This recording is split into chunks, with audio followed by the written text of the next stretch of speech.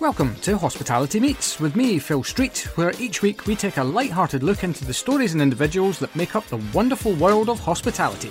Today's guest is Danny Piccarelli, Managing Director of the Exclusive Collection and bona fide Hotel Titan. Coming up on today's show, Danny reveals a groundbreaking new fad diet. So I started on mint sauce. Phil sets the ground rules. It's my own show, I can do what I want. And Danny tells us who is the boss. My wife makes me sit with my back to the restaurant. All that and so much more as Danny chats us through his fantastic story and journey to date.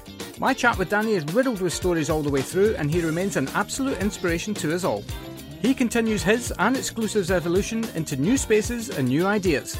We get a small taste of what's coming in our chat, and I'm incredibly grateful for Danny giving up his time to share his story. And we've got more incredible stories lined up in the coming weeks. So please don't forget to give us a like, subscribe, and a review on whatever podcast platform you're listening. It really does make a huge difference. Enjoy. Hello, and welcome to the next episode of Hospitality Meets with me, Phil Street. Now, when I started this humble little show all those many months ago, I did write a list of people that I would love to have gotten on the show. Today's guest was on that list. Just going to get stuck straight into this today, and it gives me great pleasure to welcome the MD of the Exclusive Collection, Danny Piccarelli. Hi there. Great. How are you? Yeah, fantastic, really good, and thank you for having me on the show. Oh, my pleasure. I've been looking forward to this for some time because the one thing that I mean, obviously, anyone who works in the hotel industry has probably heard of you, but actually when I was doing my research, trying to get some insight into how you actually ended up getting there. There's not that much information out there, so I'm excited to learn about your journey today, and we'll get onto that, of course, in a second. But you're a busy man. You've got a lot going on, I think. So I thank you for making time for us today. Pleasure. Better to be busy than not busy. Yeah, absolutely. This seems to be a running theme in hospitality, actually. And I was talking to Francisco over at Clifton House on the previous show, which was actually released this week. And he said that actually, and I really love this, if you keep yourself busy, you stay in focus a lot more. So actually it can improve your productivity and just generally your ability to achieve things. Absolutely. I've got a coach who's really interesting chap, but that focus and sort of staying in the moment is one of the things that he really pushes. Yeah, absolutely. Great stuff. Well, I mean, let's get to it. Let's take us all the way back, because obviously you are at the helm of one of the most recognizable hotel companies in the UK, but there's probably a bit of a journey to get there. So take us all the way back to the very beginning. How did you get into hospitality in the first place? So I'm probably like a few people I'm a second generation hotelier. Hotels right. Are one of those hotels, restaurants, where there's a lot of families that work in that space. And so in a way I was born into hotels, but I made a conscious choice to work outside of the Exclusive Collection when I first started. Yeah. So I worked at a Savoy Hotel. I worked a Four Seasons property, a Four Seasons Park Lane, and I worked in America, in Washington DC, at a big 1,500 bedroom convention hotel.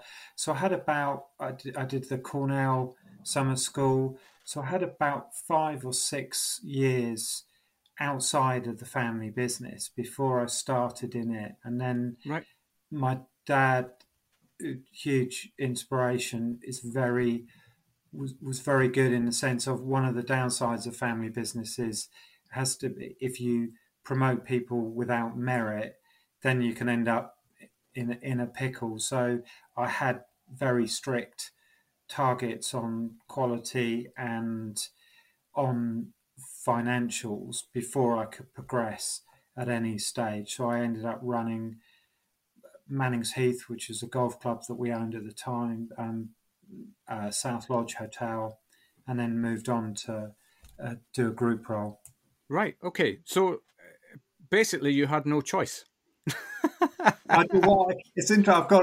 I've got brothers and sisters, and they're not in the business. So I Right. would argue to this day I do have choice, and Yeah. genuinely, this isn't the sort of industry you can work in if you haven't got a huge passion and just a love for Yeah. food, drink, people, all of the good stuff that our industry has an abundance, and so yeah, I definitely had a choice. Yeah, and basically what's happened then is that you've got all of the genes that are hospitality. That's effectively all went in and channeled into you. 150%. Yeah. Great stuff. When did you kind of know that? I mean, there must have been a point through your childhood, I guess, whereby you're wondering whether I'm just going to follow in the footsteps of parents, or I'm going to go and carve out my own path.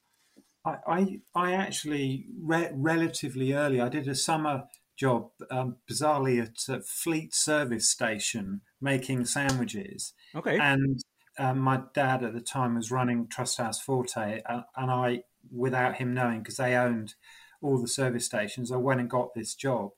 And even just making sandwiches, I was on the night shift making. I just absolutely loved it, and I did when I finished sort of formal education. I worked for a year for a bank, and I did that deliberately to work outside of hospitality.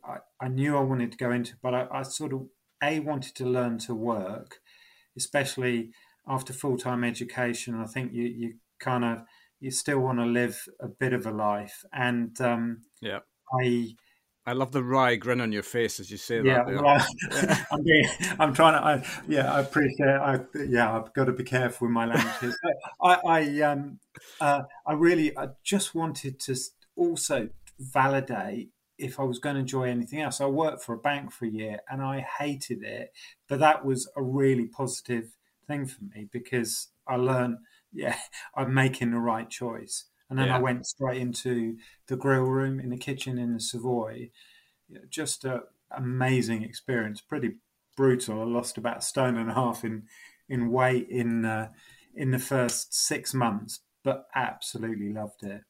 Yeah, and what a hell of a training ground, right? For you to, I suppose, once you know you're not making sandwiches there, I'm guessing. No, no, I was on the veg section as you normally start off in kitchens. Yeah, and that's relentless, isn't it? I mean, I remember somebody telling me a story actually who was on the Savoy training program way back, and he said that they used to get handed buckets of mushrooms, button mushrooms, and they had to carve them all into roses using a cleaver. And that's I always remember that story, and I thought I didn't know, I had no idea if there's any truth in that at all. But it wouldn't surprise me because of the kind of level of muscle memory, attention to detail, all of these things that you're training into yourself. So I started on mint sauce. I had 3 weeks of just making mint sauce, Right. hand chopped, no sort of Robocoop or anything, no mixer, and I looked like I was smoking 40 Benson Hedges a day because my fingers were yellow. It was just, but it was all hand chopped, Right. which of course now you could do it in a quarter of the time.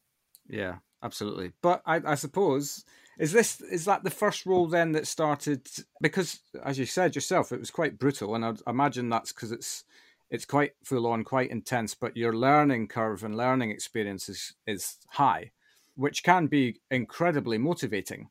I assume that it must have been motivating because you stuck it out.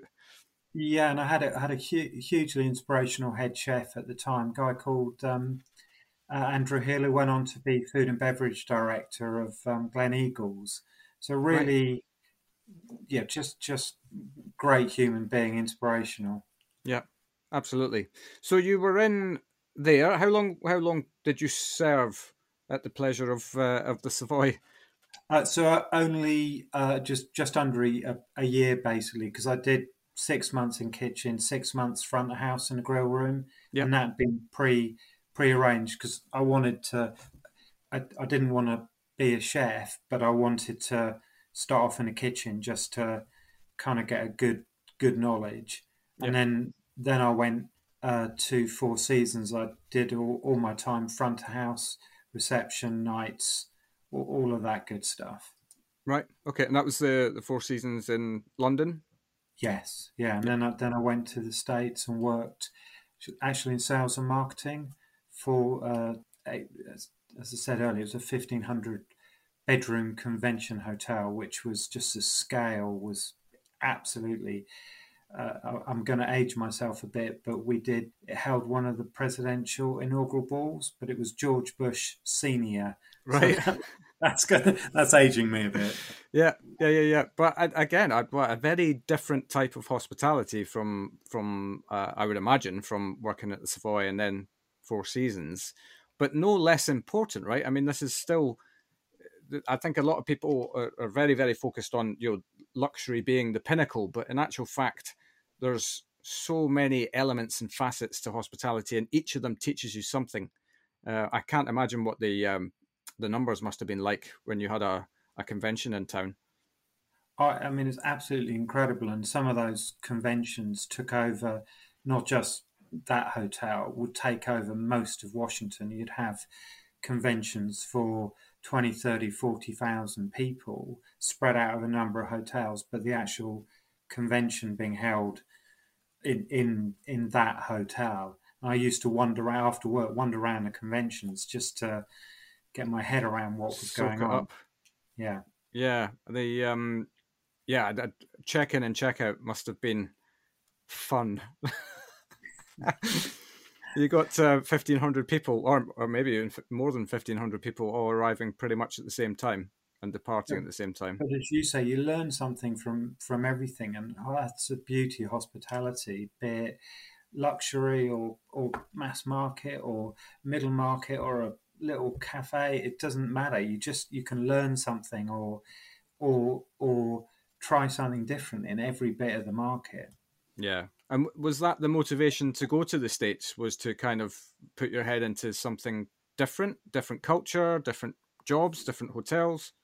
Yes, all of the above. But also, I at the time the Americans were pretty good at sales and marketing, probably a little bit ahead of the UK. So I was in the sales area, but I also in my spare time was talking to the marketing function. So I really picked up a lot around selling from that. And by the time I left, they were letting me sell over between 50 and up to 50 and 100 bedrooms at a time for a conference. Right.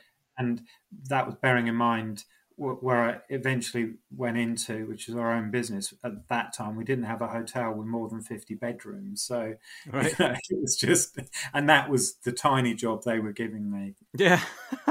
It's madness, isn't it, to contemplate the difference of types of hospitalities that exist.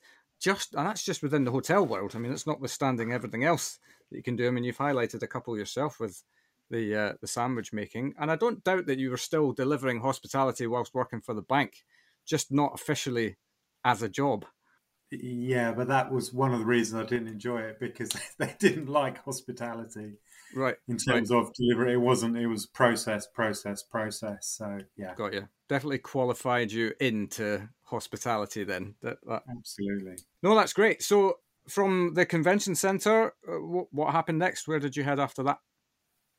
So Cornell did the summer school there, which was really good, and then came back to the UK and started at South Lodge as effectively a duty manager, and then moved on to Mannings Heath, ran a golf club for 2.5 years, which was a really interesting experience.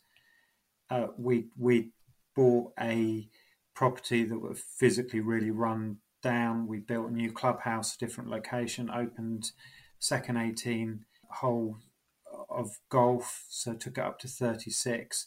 So I love the physical projects of developing the clubhouse, and even just developing a new golf course. You just learn so much on those sort of projects.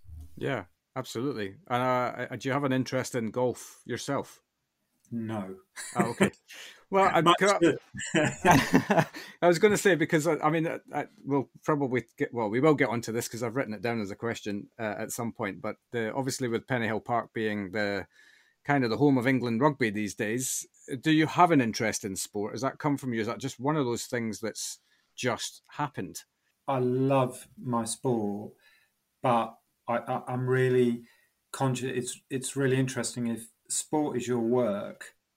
In I.e., if you're running a golf club and then I'm playing golf, I don't find that I'm enjoying it as much because I'm looking at, what's there's litter on the course, or is the Right. striping right, or the agronomy on the golf greens, is it right? And the same, I love going to rugby, but out of work, I'm a season ticket holder at Arsenal, so I'll go and watch that. That's so I find that when you're immersed in something, it's not if I go out to a restaurant, of course I can have a lovely time, but I'm looking at it through a different lens. Yeah. To my wife makes me sit with my back to the restaurant if there's a choice of That's just because but that's just the way we're wired, isn't it? If you're yeah. if you're passionate about something and you just I'm laughing because my wife makes me do exactly the same. However, I caveat now that we've been when we got together, my wife was not a foodie at all. I've definitely converted her into a foodie. So now she wants to take the seat where you can see the whole restaurant because she just loves it. She's not picking it apart like I used to do. I definitely have relaxed about that over the years and learned to kind of live in the moment and enjoy it a bit more. But you just can't help yourself sometimes, though, can you? When you're just, even though you're just wanting to be there to relax and enjoy, if something's just not the way that it should be, I just can't help myself. yeah, no, absolutely. My brain always goes to if you see something. I mean, I never worry about if something's going wrong per se, as in it doesn't affect if you go out. And I think when you go out, particularly if you learn from what people are doing right, so that's the inspiration, isn't it? It's the positive, but it's still hard to rewire your brain to, well, I know there's a stain all over the menu. Why? Is that happening with Yeah, me? Is kind of yeah, where my brain goes to. yeah, absolutely. Well, I think people within hospitality become, I think, and I don't know whether this is a good thing or a bad thing, world class at complaining. And I'm not a complainer by any stretch of the imagination, but if something needs to be flipped and put right, there's a way that I approach it that is not the same way that it's not all guns blazing and not. I'm never nasty about anything. There's always a thought process behind. Well, maybe they've got X, Y, Z going on, but it means that actually, when in the process of complaining, you end up getting far more back because you're kind of in the hospitality mindset of just being kind about it. Yeah, it's funny. See, if I go somewhere, I've never complained in a hotel or a restaurant. Right. I tell you, I did once, but I had fish that was so off. I mean, it was rancid. But I just don't because I don't want to. I just won't go back. Right. And I'm in the camp of just it is what it is. I've learned my lesson. I'm not going to go back there. Right. Got you. Well, you live and learn what works for you, right? Yeah, absolutely. Yeah. And plus, you never know. One day some of these people might be working for you. So you don't want to alienate them at that point. Well, I don't know if you've had to complain about something, they're probably not going to be working Yeah. for me. Yeah. Absolutely. So you're running a golf course at this time, having had no experience of that by the sounds of it, which must have been a really interesting experience to get your head around. Because running a golf club is a very different ball game. Pardon the pun. From running a hotel. But it's still hospitality. It's still you're providing a member experience, and I kind of with all I don't think of what we do today as is hospitality, but we're in the experience business. We're creating experiences because hospitality is so much wider now. I mean, we've got with Exclusive, we've got 2 spas, we've got a pub, we've got a cookery school, we've got a golf course. You're providing experiences, and that's with hospitality at the heart of them. So, Yeah. although there's, with golf especially, there's a lot of the technical stuff around agronomy and making grass work for the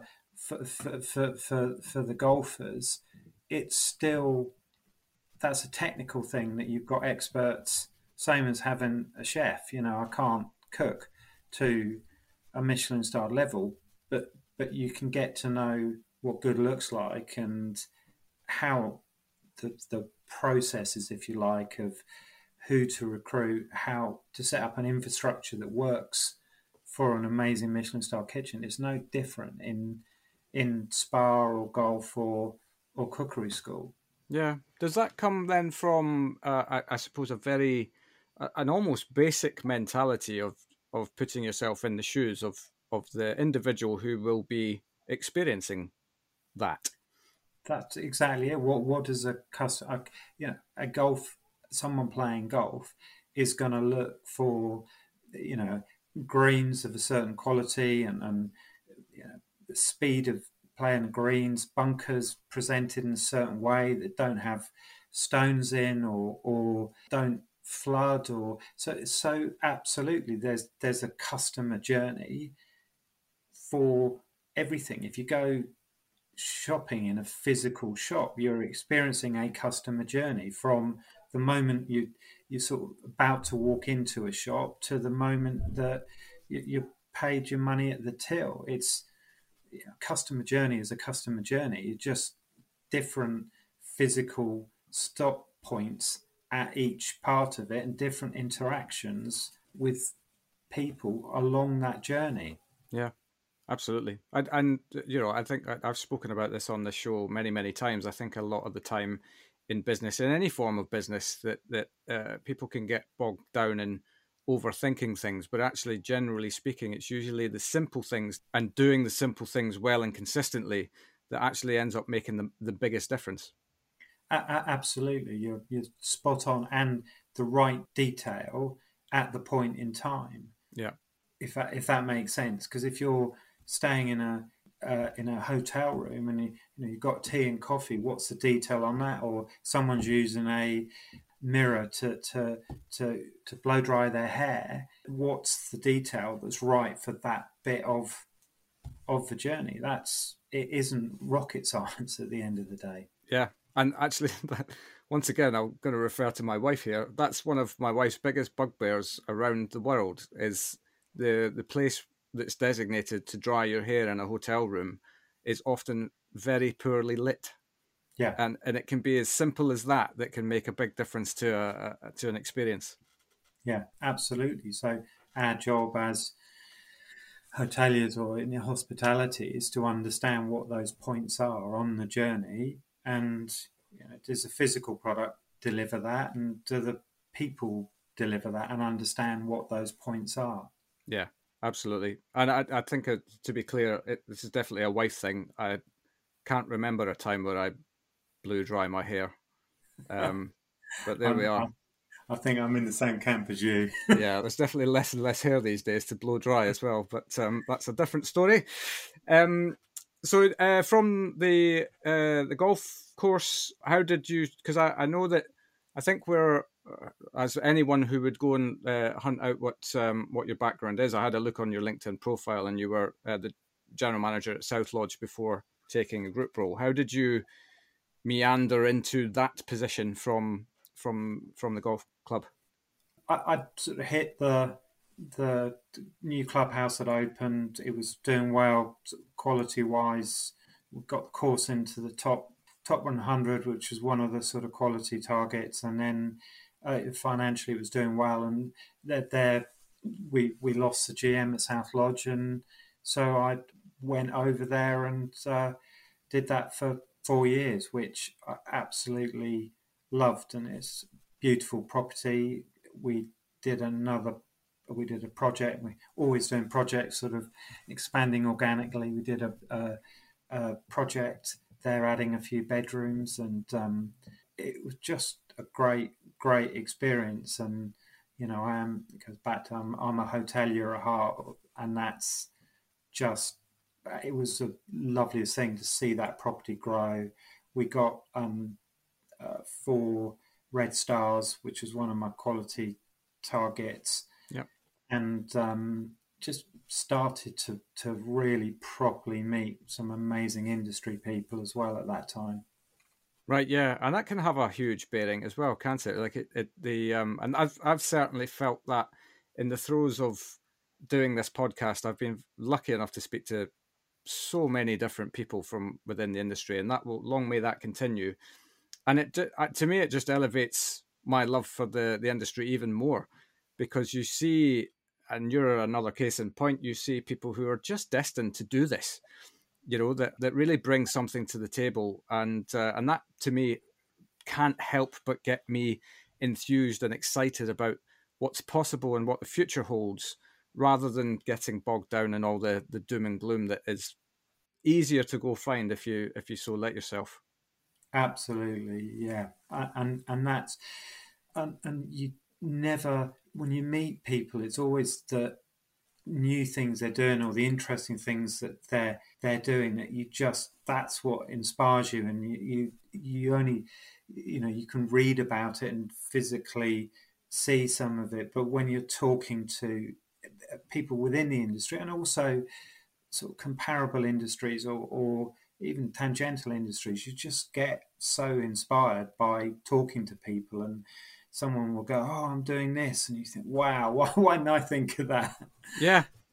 But that's I suppose a natural case of general industry evolution, is that Yeah, if everybody else is pushing the bar, and you're not at that bar in that particular place, but then you push yourself to there as well, and in doing so, you come up with other ideas that take you into another place where you can improve things, and then everybody else sees that, and it's a wonderful kind of upward trajectory for the industry as a whole. And I don't think people, I certainly think that hospitality's gotten very, very good at this buzzword co-opetition.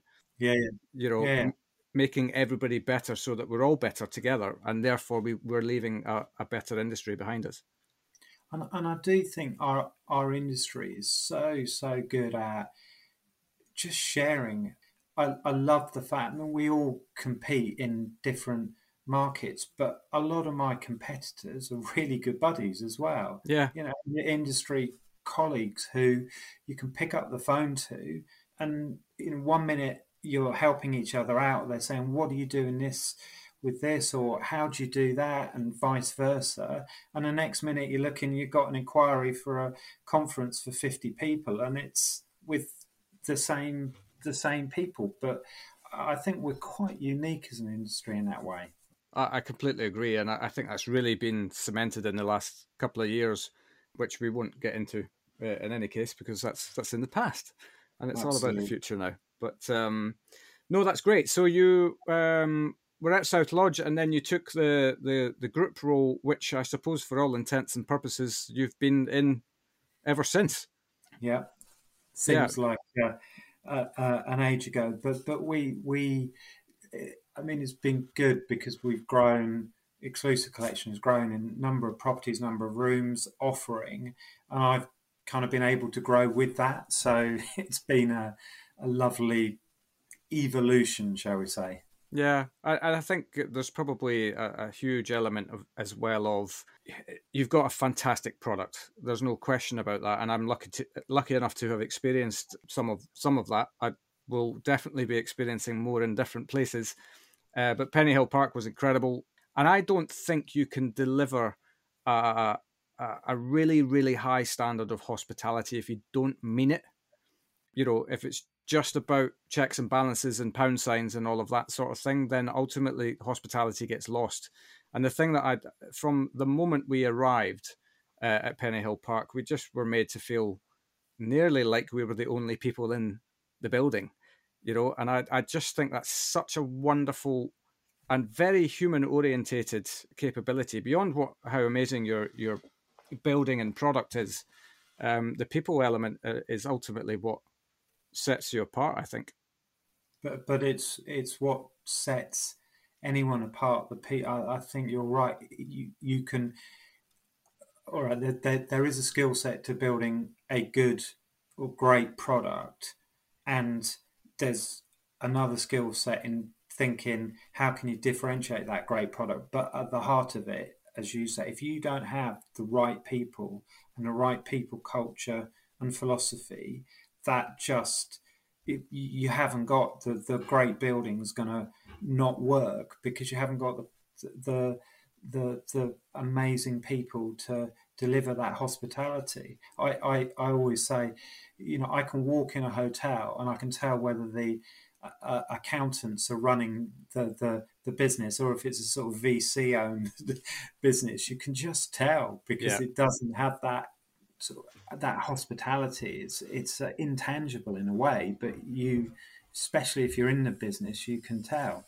Yeah, absolutely. And an exclusive is still privately held. Yeah, we're 100% family business, and I think that gives us huge advantages because of our sort of reinvestment philosophy, our people philosophy. Also, I think it gives us speed, which might sound a bit strange, but at the end of the day, if I need to make a decision, COVID was a really, we're not going backwards, but really interesting because we reacted so quickly because I didn't have any layers. At the end of the day, sit down with my team and the senior management team, and we could make a decision, and it was done within half an hour. We pivoted. Is bad. Your comment about the rugby, but we really focused on sports because sports could trade, and within a matter of days, we'd got contracts with England football, some Premier League teams, and we'd been able to sort of discuss and implement so quickly that a lot of big corporations just can't do. Yeah, absolutely. It makes a massive difference, especially in a time of adversity. The less hoops you have to jump through, the quicker you can move. I mean, that's just simple facts.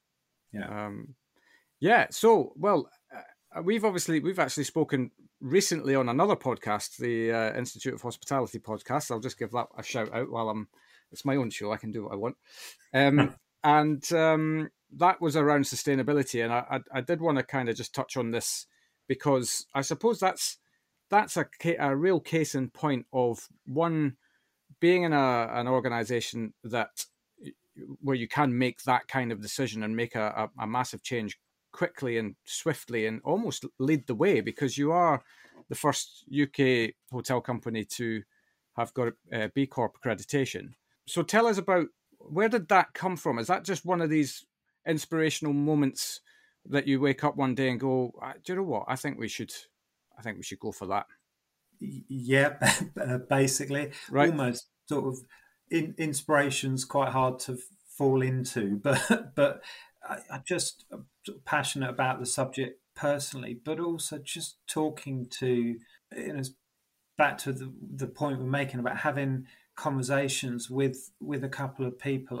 I really inspired by Sue Williams, who runs Whatley Manor, and we're both sort of passionate at championing environment, and she's taken a slightly different route, and we joke about it, but just having those conversations. And then I really wanted, back to your point about people, I actually was looking for an accreditation that puts not just sustainability, sort of planet on.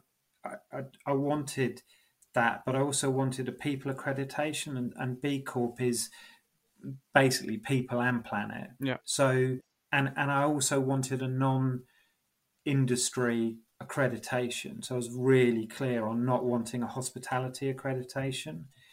And B Corp there's 4,500 companies now accredited, and some really great brands from Ben and Jerry's to Abel and Cole to Cook.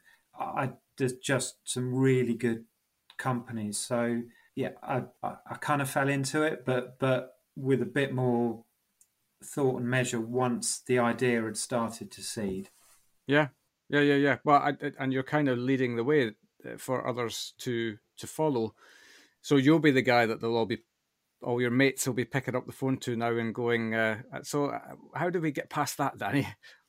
But that's a great thing because if particularly the sustainability bit, we've all desperately got to jump on that, or we ain't going to have, without being over dramatic, we ain't going to have a planet in which to make any of these decisions. So the more people, it's not a competitive or non-competitive thing. It becomes the more, and I've already had sort of huge discussions with some people, but the more people jump on that bandwagon, for want of a better expression, the better it is for all of us, and the better it is. I'm a great believer in we can influence. One of the powers we have running any business is our supply chain, and if you can influence using our purchasing power, we spend £20 million a year on food and drink. If I can influence that supply chain to make better decisions as well. Yeah, absolutely. It's all interlinked. And, I'll come back to sport, actually. Lewis Hamilton's saying, I think, is we rise together. Yeah. And that's the same for the industry, isn't it? Really, we Yeah. can all help each other out. But no, I salute you. It's wonderful work. I suppose one of the things that happens as you have climbed the ranks as you have, because you've been in the industry for a couple of years now, I think, is that you're a master inn holder as well, and I think you're also a previous chair of the master inn holders. Just talk us through because I think you might be the first person that I've had on the show that's actually taken the chair position. What does that involve? Because that sounds like it's you're a custodian of something quite incredible. I'm really been lucky enough to had a few nice achievements, and I'm really proud of being chairman of the Master Inn Holders. And one of the reasons is it's about giving back. We run some incredible programs. The MILD, the Aspiring Leaders Program, is basically a funded program that puts, as it says on the tin, aspiring leaders through. We work with Hilary Cook, Dr. Hilary Cook, really incredible lady. We won the Princess Training Trust award for that program. We also send more senior people to Cranfield, Cornell, once again on scholarships, and for many of them, there's a lot of people who have come through that program years ago, and it's transformative. It takes them to the next level. People like Gareth Banner is now running the Ned and Ned Plus as it is going to be, or David Taylor runs a law group. Well, there's so many people that have come through that, and they've gone from being very competent, hugely inspirational managers to leaders without putting too fine a point on it. So I love that. I love that aspect of it. And once again, I was chairman just when COVID hit, and try not to talk about COVID because, as you say, we don't want to go backwards. But the ability then, we started running webinars just to help people. We had Kate Nichols on, just going through here's what's going on. Here's how you do this, people. Here's how you approach furlough. Here's how you can learn on this. And it became a sort of conduit for all of these guys and girls running amazing businesses, but in a situation they hadn't been before, and could share, with just messaging, sharing best practice, watching webinars about how to basically survive. And so, I'm really, really proud of that and really passionate about it, because it is something very contemporary and modern in many ways. And I don't think it gets credit for that. Yeah. I think the way that you, and I hate to use this word, pivot. But you know, that's what everybody kind of had to do at the time where there was not the usual business going on. But the way that you did exactly what you just said there, it's kind of, it's difficult to understand at a time like that what you're supposed to be doing.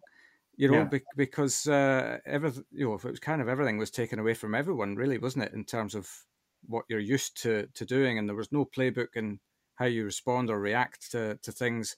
Nobody had even heard the word furlough before until that happened. So yeah, I think what you guys did was amazing in that time, and I can see that people would have taken great inspiration from it at a time where there was not much inspiration flying around. No, none, none at all at one point. Yeah, Yeah, we won't. absolutely. We need to move forward, don't No, we? indeed, indeed. I mean, there was a little podcast that started on the back of for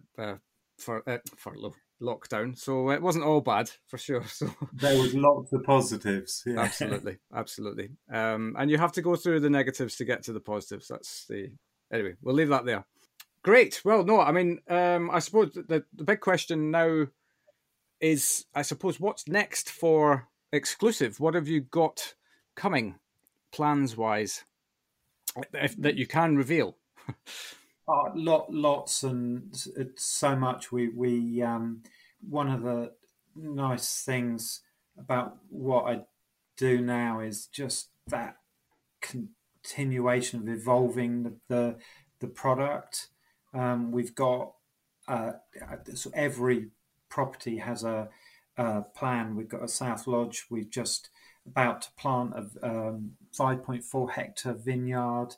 We've got planning that we're going to build some eco lodges there. We've got a beautiful lake, and we're building these eco lodges on the edge of the lake, and we're turning the lake into we've already got a natural swim pond in the spa at South Lodge, but we're turning the lake into sort of a proper wild swimming lake. So you'll be able to Fantastic.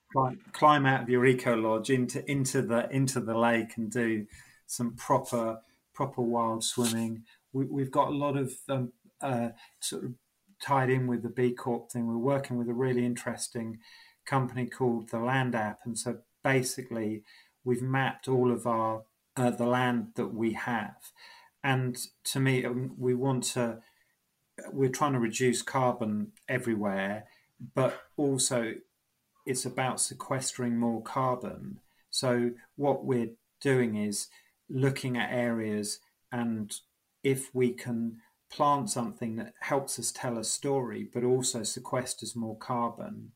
And for example, we've got an orchard at Lainston that we're expanding, and that does two things for us. We already produce our own apple juice. So if you stay at Lainston, you get the in-room amenity is a bottle of apple juice.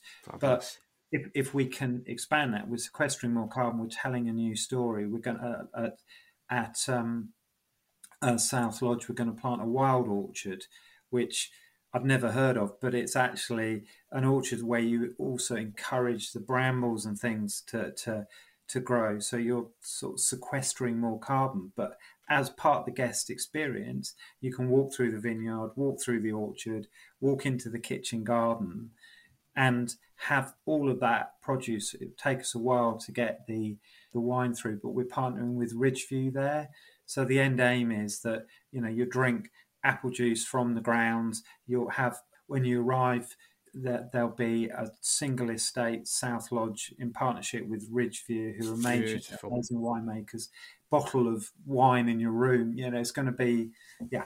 I'm excited. Yeah, I can see your body language changes completely when you're talking about it. So it's clearly a little bit of a passion project, but very exciting. You're just utilizing what you've kind of already got available to do stuff with.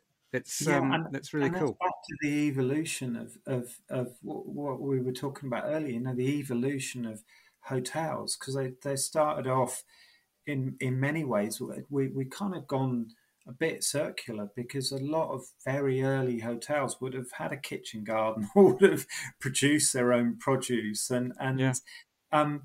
but I think we kind of lost that on the way as an industry, and now it's very much starting to come. We're not the first people to plant a vineyard, or some really inspirational people. Dan Rose Bristow at the Torridon, who's got his own cattle and his own kitchen garden, and probably slightly more by necessity where he is. But so lots of people are doing it. But I think that's definitely evolving, and it's evolving with integrity, because you see some of the big brands who have city centre hotels, and they're eco-friendly because they've got a beehive on the roof. Yeah. Do you know what I mean? It's sort of, but I genuinely think that's gaining traction everywhere. And you look at we've got a few other exciting planning in the mix, and I won't say, because I'm a great believer, until I've got the planning, you can't Yeah, that's do fair it. enough. But when we started, it goes back to, we didn't have a cookery school, and at Lainston we that is now part of the hotel experience. We built a second restaurant during the last lockdown, and we put wood-fired ovens in, and now we partner with Weber, so we do cookery courses, partner with Weber, or you can do wood-fired cooking, and that's back to those sort of micro projects. They're just great to expand the overall proposition. Yeah. Because also what we're trying to do is, and you're going to have to stop me talking in a minute, because I get excited when you say what's next. But Carry on. everywhere we want to have more than one dining experience, and we want to offer hugely different options. So I'm huge. I love in old money fine dining. So we've got Michelin starred restaurants, but also love more contemporary. So at the Manor, you've got a Michelin starred restaurant, but we own the pub, which is as close to some of the bedrooms as the main restaurant, and we just got that in the top 50 gastro pubs. And Jamie, the chef down there, is a fantastic cook, and it's sort of local, and it's proper good quality gastro pub food. So there's all sorts of projects like that going on. Yeah, and I suppose the projects keep you and those around you re-energized and refocused, and obviously, I suppose at the same time, not dropping the ball on the other things that you have in play on a day-to-day basis. Yeah, and goes back to what we were saying. You can never drop the ball on hospitality. But then, the exciting thing there is we're working really hard on our sort of people brand and people proposition, and we've got some new training programs in place. So that's kind of the creativity behind that. We've got Food and Beverage Academy that we're starting. We've got a really hugely successful Chefs Academy, and we take 12 chefs a year at a level 2 or 3 qualified. And the experience is amazing for them. They get to go to all sorts of really interesting places, but we're layering that on with front of house now. We're expanding that into an advanced pastry academy. And it's that experiential piece. If you can make work and education at work, or learning and development, part an experiential thing, and it's a mixture. Some of it's online, but it always incorporates real life visits. The chefs go down, they get up at 4 a.m. and go to Brixham Fish Market and go out on a boat, and it's Nice. great. Yeah. If you can't learn from that, or go to a butcher, they go to an abattoir. It's interesting, because it's actually one of the most, once they've been, one of the best feedback on courses we get. But properly understand a whole animal, a whole carcass, and then sort of break it down, and then get to cook with it, and you've got a bit more of respect for your ingredients. So, yeah. It's fabulous, and I love the fact that you, I mean, more or less all the way through, regardless of the fact that you've been with the organization now for, as we said, a couple of years, you're not sitting on your hands. Like, you're not resting on any of your laurels. that that evolution piece is so important, because otherwise, I suppose at the end of the day, that's the nature of all business, is that it does evolve, and if you're not doing your bit, you're going to get left behind. Absolutely, you effectively die. I mean, there's some iconic.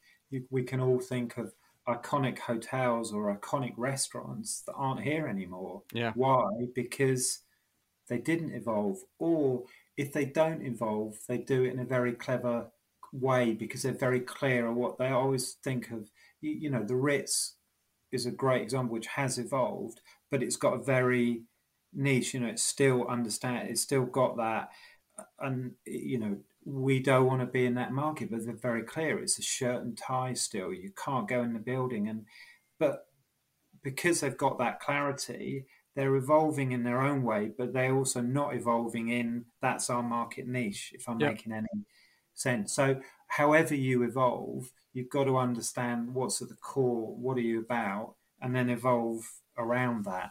Yeah, absolutely. No, that's great. A question I love to ask everyone who comes on the show. It's probably the question that everybody dreads, but I'm going to ask it anyway. Do you have any funny stories that you can share with us from your career so far? Yeah, some probably aren't too repeatable. One of my favourite was when I was at the Sheraton, Washington, and they used to do a lot of really, really big society weddings, and there was a particular bride. It was 1,800 person wedding, so pretty My part. pretty big. That's pretty a convention. Big wedding, to say the least. Yeah, I mean it was just incredible. That was just under capacity of the ballroom. I don't think I know 1,800 people. Well, that's why I say it was society weddings, because she probably didn't. And that was the sort of weddings they used to hold. But they the bride had got obsessed with having a lot of tears on the cake. Right. And I always remember they'd got to having 27 tears on the cake. And my God. It's just incredible. I mean, the top ones were it was very fixed in with all these rods. And she wanted, it was being carried on like a sort of pallbearers. They was on poles and a platform and carried in. Right. And because the lights and the tech were absolutely amazing, they had these spotlights they dimmed the lights and they had played all this music before. It's all pre-planned, of course, and the lights came down on the door and the cake came in. But what no one had done was measure the height of the cake versus the door. So only about 10 layers of the cake actually made it into the room. But goodness. You shouldn't ever laugh at someone else's misfortune, but it was one of the funniest events. Just watching how that happens. Yeah, God, I'm imagining 27 tiers must have, like the bottom tier must have needed a digger to move it or something. A forklift truck, probably. That's better than a digger. But anyway. Can I have one more? Of course, yes. Unleash. So when we had we had at a point, obviously everyone knows we've got the England rugby team, and this is back in the days when Jonny Wilkinson was probably a absolute superstar. Oh, God. And we also had some filming going on in the area, so we had some A-list celebrities, and I always remember walking in to the spa at Penny Hill, and I was doing a show round for a couple, and they walked in, and Jonny Wilkinson was sitting in the lounge having a cup of coffee, and the chap turned around and said, "Well, obviously you've laid on some eye candy for my wife. What are you going to do for me?" And at that exact moment, the A-list celebrity we had in was Cameron Diaz, and she walked around a corner and literally bumped into him and then said, "Oh, I'm terribly sorry," and moved on. And he said, "That is hospitality like I've never seen in my life." Oh, brilliant. And, you would love to say that you planned that perfectly, right? But that's one of the most beautiful things that's the sort of stuff that happens all the time, is that just ducks get in a row, and Absolutely. there you are. And the beauty of what we do. Absolutely. That's superb. And two celebrities for the price of one in that story as well. That's great. No, thank you very much. Final question before I let you go. What would be your top 3 reasons for somebody to join hospitality? So many. I think it's the most egalitarian. You just look at it, and there's Michelin-starred chefs that started out as kitchen porters. There's MDs of international hotel groups who started off as bellboys.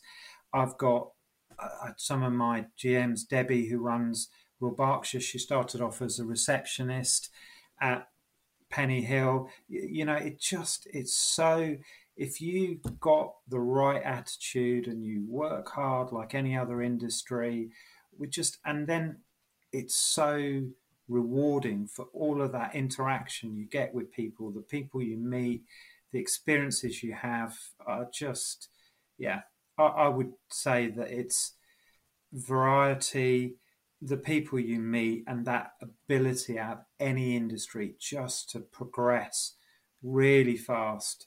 Yeah. And no day is the same in hospitality. You're not doing the same thing. You're just, one day I can be talking to interior designers, designing a bedroom or a restaurant. The next I can be talking about sales and marketing strategy, or sitting down with a really interesting PR person or social media guru, or just and how are we going to stop the leaves going in the pool? Absolutely. And it's all really interesting stuff. Yeah, absolutely. No, even the leaves is interesting. Yeah. Well, you know what? Genuinely, it's I come back to your the right at the beginning of your journey when you were making sandwiches, and I did mean to say at the time, one of the first jobs that I ever had away from my parents' business was washing dishes in a diner in America, and that happened by accident because the local workforce went out on strike, and I ended up picking up the pieces as somebody who's over there on a student exchange. And I tell you what, it was the best 3 days of my life. I absolutely, because it's busy, you're relentlessly talking to people all around you all the time, the interaction with every part of the service team and the kitchen team coming in all the time. And I was just like, hospitality is awesome, because I get to just sit here and wash dishes and talk to people all day. And the thing that I think I learned the most from that is that actually your ability to find the fun in what other people contemplate being beneath them or a mundane task will serve you well in the world generally, not just within hospitality. But there's fun everywhere. You don't even have to look that hard. Absolutely. Excellent. And that's a wonderful way to clear this conversation and to round that off. And Danny, I thank you so much for your time. It's been a real pleasure to chew the fat and learn about your journey, and look forward to catching up again soon. And thank you so much. And does everyone get to see your merch on this? Yes, when this finally gets loaded up onto YouTube, yes. I have to say the orders haven't been particularly forthcoming, but all in good time. Well, you have to sell them first, don't you? That's the thing. But no, thanks again, Danny. No, thank you for having me. No problem at all. See you soon. And there we have it. What a cracking journey from Danny, demonstrating how important it is to continue evolving and keeping your product, your people and yourself as fresh as possible. A huge thank you to Danny for continuing to be such a wonderful inspiration. We will of course be back next Wednesday with another cracking story from hospitality, so until then, thanks so much for listening and we'll see you next week.